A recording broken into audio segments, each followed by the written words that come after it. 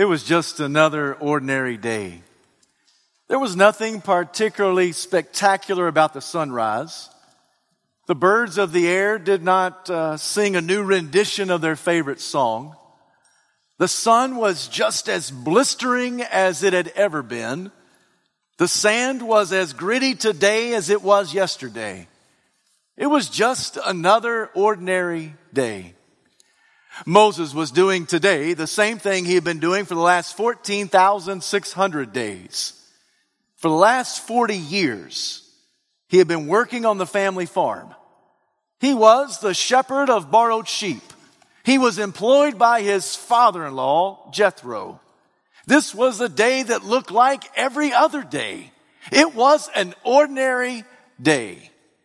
And yet, it was about to become an extraordinary day.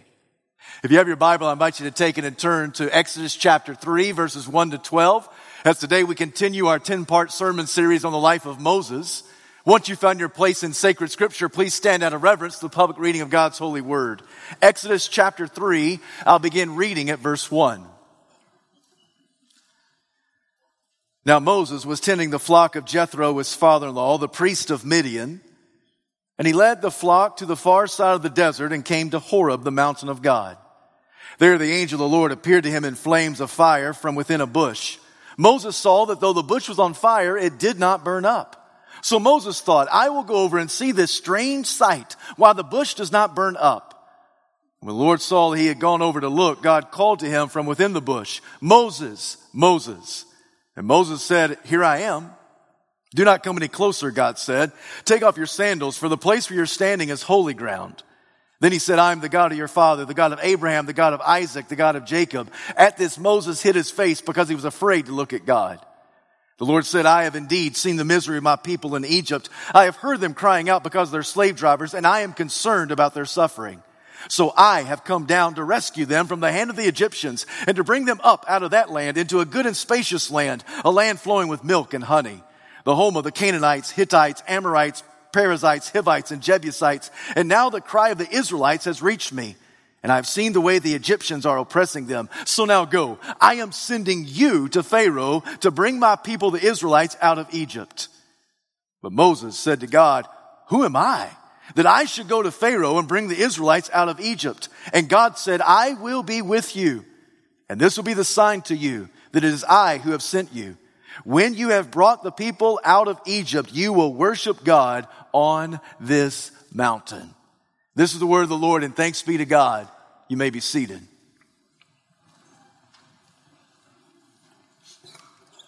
Moses has fallen from a great height. For the first 40 years of his life, he was groomed to be a somebody. He was in line to be the next Pharaoh of Egypt. He had an identity crisis. He knew that he was not an Egyptian, and even though he did not live with his Hebrew people, his heart broke for the Hebrew people. One day he went out to see how they were being treated by their Egyptian taskmasters. He saw one particular taskmaster who was so brutally treating an Israelite slave that Moses responded with anger. He had seen enough and he had had enough. He took matters into his own hands. He began to strike that Egyptian taskmaster, and he did not stop. He didn't stop until the man was dead. He buried the evidence in the sand. When this news of a murder got back to Pharaoh, Moses knew he was a marked man. So he ran. He went to the only place that he thought that Pharaoh and the army would not follow him. He went to that God-forsaken desert of Midian. There he found favor with one of the priests of Midian. This man named Jethro had 7 daughters. He gave one of his daughters to Moses. I can well imagine it's the most beautiful of all the daughters. He gives that daughter to Moses. They marry, settle down, and start a family. For the next 40 years, Moses was a nobody. Nobody knew who he was or where he was or how he was. Moses was a nobody. He had the same job every single day for 4 decades. He would get the sheep. He would take them out and allow them to graze from one pasture to the next. And because it was a dry, arid desert, literally they would go from one blade of grass to the next blade of grass. Moses had the one profession that every Egyptian despised.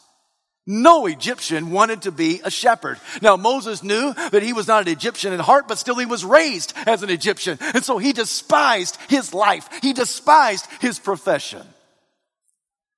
One day, he saw a bush that was on fire. That's not odd. In fact, for a seasoned shepherd like Moses, he had seen this kind of sight numerous times. He's in the desert, for crying out loud. Not uncommon for the intense Palestinian sun to ignite a small shrub.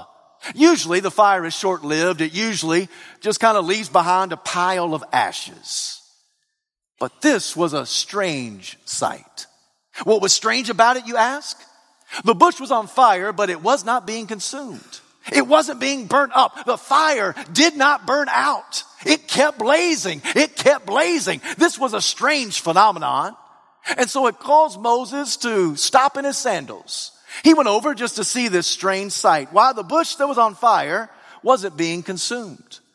And from that vantage point, God realized he had got the attention of Moses, and he spoke to him from the burning bush. This morning, I want to give you 3 truth statements about God. One of the things I love about God is that he gives us theology that is couched in narrative. What I mean by is this, that God did not give us just a theological textbook. When he gave us the Bible, he gave us a book of stories. And through those stories, he communicates theology. He communicates who he is and how he interacts with his people.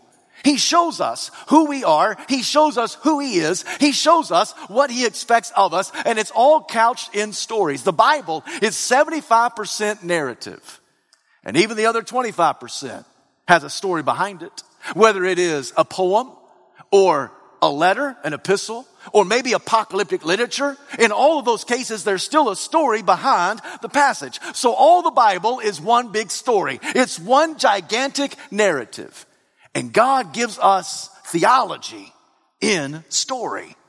And so this morning, I want to pull out 3 true statements about God that's couched in this story. The first one is this, that God's compassion for you precedes his commands to you. That God's compassion for you precedes his commands to you. Before he tells you what to do, he tells you who you are in his sight. Moses was captured, enamored with this bush that was on fire but not being consumed. When God realized he had captured the attention of the servant, he called him by name. Moses, Moses. And Moses responded, "Here I am." At no point in the narrative are you given the indication that Moses is scared, or Moses is petrified, or Moses is alarmed. He seems very comfortable throughout this whole story.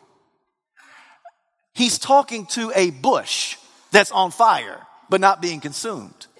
If you walked out the front door of your house and all of a sudden your landscape in your front yard began to talk to you, you would kind of freak out, wouldn't you? You would think to yourself, what in the world is going on? This is not a normal occurrence. Moses had seen shrubs that were on fire before, but never had any of those bushes or shrubs talk to him in conversation. And none of them had ever identified themselves as God. And God spoke and said, "Moses, Moses," and Moses simply said, "Here I am." He's not alarmed. Why?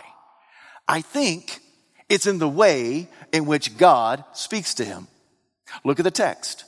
It simply says that God called him by name and said, "Moses, Moses." It's not that God has a stuttering problem, but God just wanted to get the attention of Moses. Normally, whenever you find a person's name in a double repetition, that is a term of endearment. It's a way for that person to be disarmed. It's a term of endearment that communicates affection and love and value and worth. Let me give you a few examples. When young Samuel was being called into ministry, the Lord said to him, "Samuel, Samuel." Terms of endearment. It was in the middle of the night. It woke Samuel from his slumber, and he thought to himself, "This must be my mentor, Eli." So he goes in and he wakes up his mentor from his midnight slumber and says, "Sir, what do you want?" And Eli says, "I didn't call you. Go back to bed." This happens a couple more times. Eventually, the old man realizes, hey, this is God that's calling young Samuel. So he instructs his protege in ministry. He says, next time you hear that voice and recognize that voice, you just simply say, "Speak, Lord, for your servant is listening." So Samuel goes back to bed. And for a third occasion, God speaks to him in a very affectionate way. He says, Samuel, Samuel. And Samuel says, speak, Lord, for your servant is listening. At no point is Samuel upset. At no point is he alarmed. Why? Because God disarmed him. He quoted his name not once but twice. Samuel, Samuel. You also see this term of endearment and affection when David, the father, learns that his son Absalom had died. And David cries out. And oh, if we could hear how he says what he says. Absalom, Absalom, my dear son, if it had only been I who had died instead of you. You can hear the affection that is oozing and pouring out of the voice of David, even though this is the son of David that is pursuing his father David in order to kill him. Yet in that moment, David's heart still breaks. Oh, my son, Absalom, I wish I would have died instead of you. You hear the affection, don't you? As he repeats his name not once, but twice. In the New Testament, Jesus is blasted by Martha. Jesus and the boys are in the house. Martha is making all the preparations that just had to be made in order for them to eat a nice meal. And she walks in and she is flabbergasted. She is angry. She is fit to be tied. Why?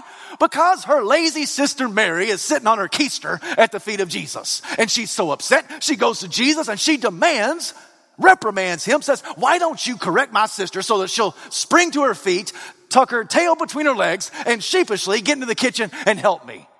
And what does Jesus do? He disarms Martha, doesn't he? It's just a couple of words. Martha, Martha, you're worried and upset about many things, but one thing is needed. Mary has chosen what is better, and it shall not be taken away from her. What is Jesus doing? He is communicating his term of endearment to Martha, and in the process, he's disarming her. I'll give you one more example. Acts chapter 9. This rebel rouser named Saul is on his way to Damascus. He's breathing out murderous threats against the church. He is public enemy number one. And Jesus shows up and calls him by name. Saul, Saul, why do you persecute me? Yes, it's true that Jesus knocked him off his high horse. Yes, it's true that Jesus blinded him by a bright light. But all in the process, he's communicating a term of endearment. He is disarming this rebel. And he's saying, listen, I got a task for you are valuable in my sight. Saul, Saul, why do you persecute me? And he responds, who are you, Lord? I am Jesus of Nazareth. In all of these examples, we find the double repetition of the name, and it is communicated to disarm the person, to communicate endearment and love, affection, value, worth. That's what God does here. Moses. Here I am. Moses, you're valuable to me. Moses, I love you.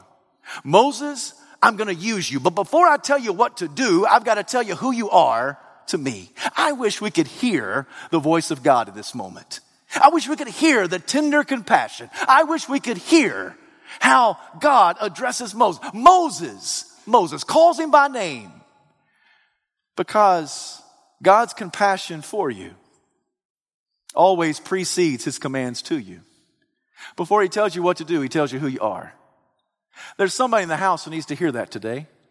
Maybe you need to hear that for the very first time. Maybe you just simply need to be reminded of that. That God loves you not because of what you do for him. He simply loves you because he's God and he's compassionate. It's not so much that God is loving, even though he is, but the Bible says that God is love. He can't help it. He just is love. Not just that he acts in loving ways, but he is the personification of the definition of love. He is agape love, unconditional love, unmerited love. You don't deserve it. I don't deserve it. But God just can't help himself. He loves you. There is nothing you can do to make God love you any more than he already does. And that has little to do with the value of you. It has everything to do with the value of God. God says, I love you because I can't help it. It's not that you're just irresistible. It's because I love you. His compassion for you is great. My friends, don't ever get that truth statement reversed. Oh, don't ever think that somehow if I'm obedient to the commands of God, then he will love me. If you think that way, that will become so burdensome that it will break you. You'll be overwhelmed with trying to please God. You'll be overwhelmed trying to earn His love. You'll be overwhelmed trying to receive and merit His mercy. And all the while, God just says to you what He says to Moses. Listen, God's compassion for you always precedes His commands to you. Moses, Moses. And Moses says, here I am. Let me give you a second truth statement about God. Before God tells you where to go, He demonstrates His grace. Before He tells you where to go, He demonstrates His grace. Moses, take off your sandals, because the place you're standing is holy ground. I am the God of your fathers, the God of Abraham, Isaac, and Jacob. And with this, Moses hid his face because he knew he was standing in the presence of sheer glory, and he could not withstand it. In the ancient Near Eastern custom, whenever a person entered into a house of one who was socially superior, that individual would always take off his shoes, his sandals, because he's going into the presence of one who is greater than he is. Moses is standing there. Yes, it's on the backside of Horeb. Yes, it's a 7-day journey into the desert. Yes, it's Mount Sinai. Yes, in the text it's called the mountain of God. Yes, I just simply call it Yahweh's yard. Yes, he's standing there. And even though he's in the dry, arid desert, in the supposedly God-forsaken place of the Midian desert, even there, God is in charge. Even there, God has jurisdiction. Even there, the holiness of God can show up. And wherever God shows up, we have to bow to His supremacy and His sovereignty. Take off your sandals, because the place you're standing is holy ground. I want you to know that I am the one true God. I'm the God of your fathers, Abraham, Isaac, and Jacob. He says in a very gracious way, I have seen the misery of my people. I have heard them crying out, and I'm concerned about them. All those are statements of great grace. I have seen the misery of my people. God does not ever turn a blind eye towards misery or misfortune, suffering, sickness, or sadness.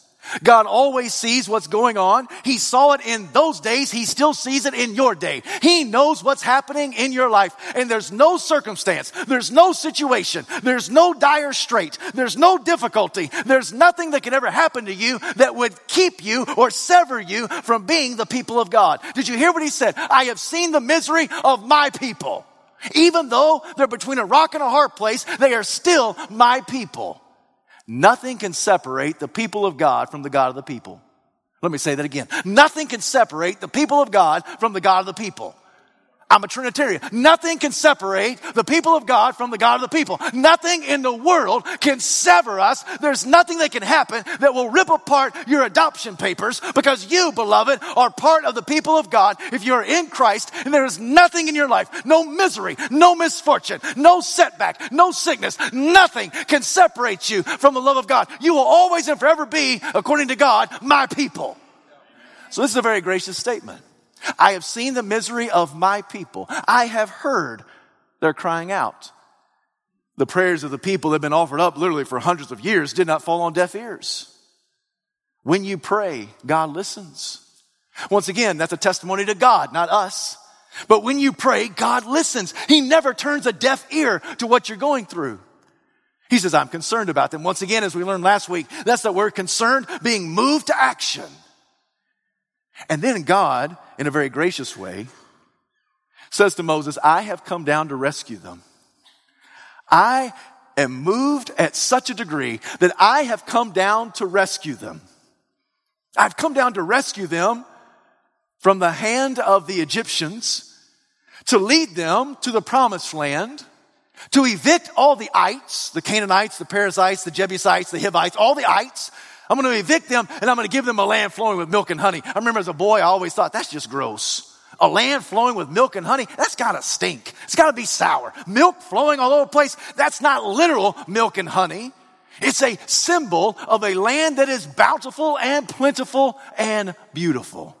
A land flowing with milk and honey. God says, I will be very gracious to you, and I will do this. And sure enough, every Old Testament writer says that the greatest act of deliverance in the Old Testament is God's deliverance of the people of Israel from Egyptian captivity. It is God who, with a mighty hand and outstretched arm, rescued the Israelites. They got to the Red Sea with the water in front of them and Pharaoh behind them. They were between a rock and a hard place. And what did God do? He flexed his muscles just a bit, and the water parted, and they crossed on dry ground. He led them to the desert and through the desert, and in the desert, he gave them his very word. No other deity had ever done such a thing, where God himself etched in tablets of stone the very word of God to give to the servant in order to give to the people. And God led them into the promised land, kicked out the original inhabitants and said, this is not your land. This land is for my people, Israel. God is gracious. In fact, every prophet looks back to this mighty act of deliverance and says, this is who our God is. He is gracious. But I got to tell you that the greatest act of deliverance, not only in all the Bible, but in all human history, took place 2,000 years ago when Jesus, the God-man, came to earth, lived a perfect life, died on the cross for your sins and mine. He was buried in our tomb. And on the third day, he was raised from the dead. This is the greatest act of deliverance that the world has ever seen. In fact, our slave master is greater than the Egyptians. Our slave master is our own sinfulness, our own bondage. And our deliverer is one greater than Moses. It is Jesus himself. And we are delivered not on Mount Sinai, but on Mount Calvary. Because what took place on Mount Calvary delivers us from all of our sinful captivity. And if the Son has set us free, then we are free indeed. And now we are no longer slaves, but we are sons. Now we are no longer captive, but we are free. Now we are no longer guilty, but we are innocent. If the Son of God has set you free, my friends, you are free both now and forevermore. Everything is seen through the lens of deliverance, and what Jesus did at Calvary has set us free for eternity.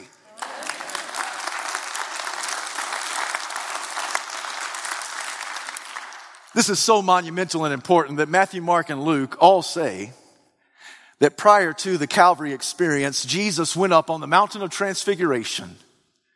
He took 3 of his closest friends, Peter, James, and John.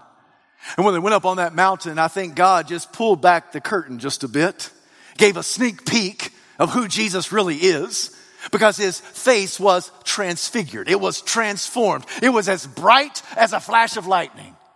His clothes were as bright as if they had been bleached by the most powerful bleach in all the world. 2 visitors showed up, Moses and Elijah, 2 celestial citizens, 2 visitors from heaven. They came, Moses embodying the law, Elijah embodying the prophets. For Jesus is the fulfillment of both the law and the prophets. And Matthew, Mark, and Luke all say that they speak to Jesus about his upcoming departure that will soon take place in Jerusalem. That ancient word for departure is the word exodon. It's Exodus. So the scripture tells us that the greatest exodus, the greatest act of deliverance, the greatest mighty majestic move of God is when Jesus went to the cross. Jesus paid it all, and all to him I owe. Sin had left a crimson stain, but he washed it white as snow. The greatest act of deliverance is when God came down and rescued us from our sinful captivity. My friends, that is grace. 36 years ago, that story became my story. It was April the 15th, 1981, when I knelt beside my bed and I asked Jesus to come into my heart. And in that moment, I realized what the hymn writer said. Heaven came down and glory filled my soul. When at the cross, the Savior made me whole. He washed my sins away, turned my night to day. Heaven came down and glory filled my soul. Do you have a story like that? Do you have a moment like that when you go from no faith to faith? Do you have an experience like that where you say, God, I've called on you, but not because I deserve it, but because you are gracious. I simply call on you just because you're good and just because you are great. And I call on you, and I want to have a story just like that. If you don't have a story like that, then today can be your story of deliverance, your story of resurrection, your story of redemption. Because our God is a God who, before he tells us where to go, he shows us his grace. Before he tells us where to go, he shows us his grace. Did the Israelites deserve to be delivered? No. Do I deserve to be saved? No. Do you deserve to be saved? No. It's only by the grace of God that you and I are redeemed, that our sin is cast as far as the east is from the west. Oh, my friend, this morning, if you're here and you don't have a story like that, this God This one who communicates truth couched in story. This can be your story. Because ours is a God who, before he tells you where to go, he displays his grace unto you. I'm sure that Moses must have thought to himself, this is great. This is some good news. And I'm sure he didn't say it because he did not want to appear to be disrespectful, but he probably thought to himself, it's about time. I'm not going to tell you, God, it's about time, but it's about time. I've been in this desert for 40 years. They've been in Egypt for 430 years. It's about time for you to see and for you to care, for you to respond, and for you to come down and rescue them. But God, I've got one pressing question. What in the world does that have to do with me? Because if you're going to come down and rescue them, what does that have to do with me? I'm glad that you're coming. I'm glad that you're going to rescue. I'm glad that you got a mighty arm and an outstretched hand. I'm glad that you're going to rescue. But what in the world does that have to do with me? Here comes the third true statement. Our God will never abandon his children, but always accompany the called. So in verse 10, so now I'm telling you to go to Pharaoh. Now I'm telling you to go to Pharaoh. I want you to bring my people out of Egypt. And Moses said, who am I? Who am I? I'm not able. I'm not worthy. I'm not good enough. I'm not the man for the job. Who am I? Verse 12, I will be with you. This will be a sign to you that when you go and bring my people Israel out of Egypt, you will come back to this very mountain and you will worship God. The you in verse 12, that you will worship God, is you plural. What God is saying is y'all are going to worship God. Good Southern fashion. Y'all going to worship me on this mountain. When you get back to this mountain, and when you begin a worship service on this mountain in Yahweh's yard, when you come to this mountain, it will be a sign and evidence that I will never leave you nor forsake you. One of the greatest promises in all the Bible, beloved, is God says, I will never leave you nor forsake you. He says that numerous times. From Genesis to Revelation, I will never leave you nor forsake you. Moses began to give a laundry list of why he was not the right man for the job. He does this throughout chapter 3 into chapter 4. This is where Moses sounds a lot like me, or I bet he sounds a lot like you. He gives a host of excuses. He begins by saying, God, I'm too old. I'm 80. Can't do it. I'm too old. I'm stoved up. I'm too old. I can't go. I can't travel. Can't do this. Can't move. I can't. I'm too old. Senior adult friends, have you ever tried to tell God that you're too old to do a God-given task that he tells you to do? Because it seems to me that to the Ancient of Days, who is the ageless God, age is never a problem. He says to young Timothy, don't let anybody look down on you because of your youth. Age is not a problem. Don't let anyone look down on you because of your youth. You're not too young to stand up and be an example in faith and speech and purity and in life. Then he also says to Moses, Moses, you're not too old. You just hit your stride. You're 80 years old and you're just hitting your stride. There may be some 80-year-old in the house today and you're just hitting your stride because God has something powerful for you to do. You say, but wait a minute, Pastor. Moses lived to be 120, so he's 80. That's about 2/3. If I live to be 90, that's a 60-year-old. So why don't you pick on a 60-year-old and not an 80-year-old? Okay, 60-year-olds. Anybody in the house who's about 60, who's trying to coast in to the finish line? Anybody who's about 60 trying to take the foot off the gas pedal and say, you know what, I've been there, I've done that, don't want to do it again. I got the t-shirt to prove it. I don't need to do anything else for God. I'm just going to coast in to the finish line. Oh, my friends, the ageless God who is eternal says age is never an issue. Age is never a good excuse. Because if God has called you to it, he will equip you to do it. Moses says, I'm too old. He says, what if I get down there and they make fun of me?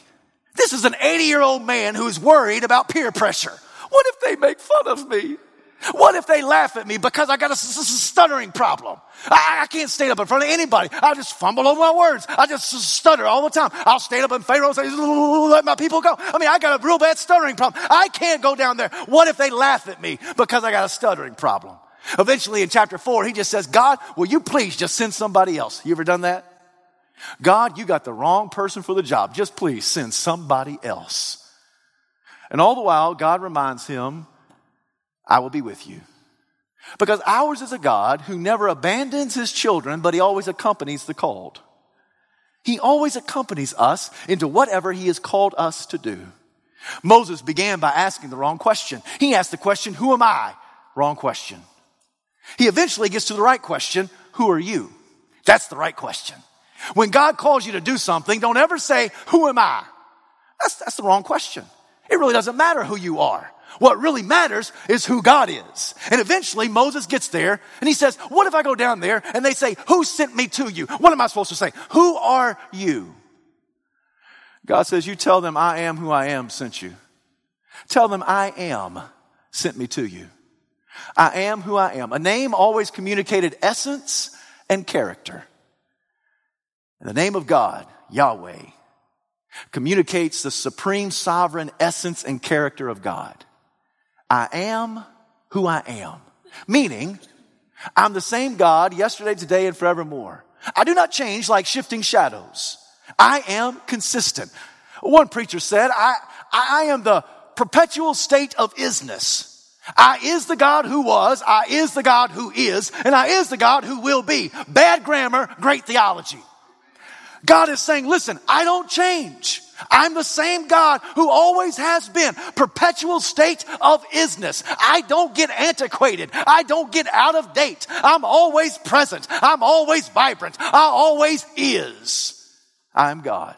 I am who I am. That's what you tell them. In fact, Jesus got in hot waters when he said, I am. In John's gospel, he says it some 7 times. He makes 7 I am statements. He says things like, I am the good shepherd. I am resurrection and life. I am the way, the truth, and the life. I am the vine. He says all these things, and all the while he is declaring Yahweh. He is declaring himself to be God. Not another God, a lesser God, or creation of God. He's saying, I am God. Because when you tell God, I'm not able, God says, I am. When you say, I'm not good enough, God says, I am. When you say, I'm not worthy to do what you told me to do, God says, I am. When you try to tell God, I'm not the right person for the job, God says, I am. It's not the right question to say, who am I? The right question is to say, who are you? So my friend, what excuse have you been given to God? God's called you to do something. What is it?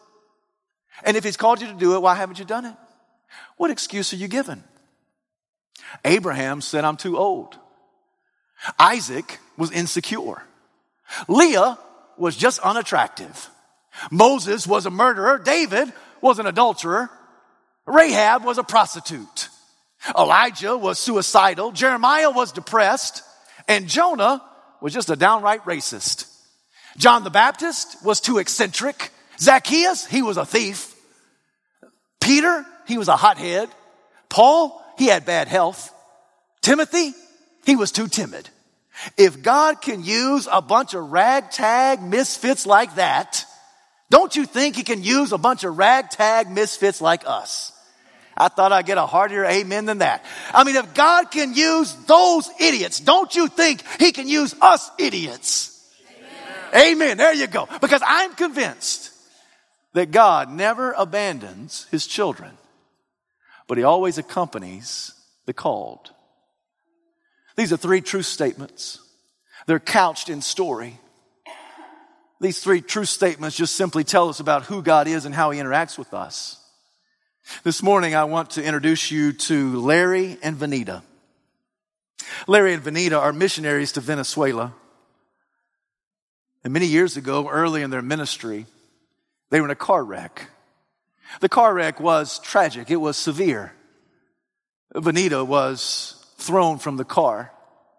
She landed awkwardly on her neck, snapped her spinal cord, was permanently paralyzed. The doctors said she'll never walk again, never be able to have children. In fact, it's our recommendation that you just retire and return to the States. Years later, Larry and Vanita are still in Venezuela. Now, Vanita, she cannot walk, but she sure can navigate the battery-operated wheelchair. They did not have 1 child, they had 3. They did not retire and return to the States, they stayed right there and worked at that God-given bookstore. And every person that walks in, Larry and Vanita, who speak fluent Spanish, go up and engage them in gospel conversation. One day, somebody asked Larry, why didn't you just retire and return to the States? And this was his answer. We prayed about it. We really did. And this is what we said to God. God, we're nothing special, but we do love you, and we are available. We are just a couple of ordinary bushes, so set us on fire for your glory. In Jesus' name, amen.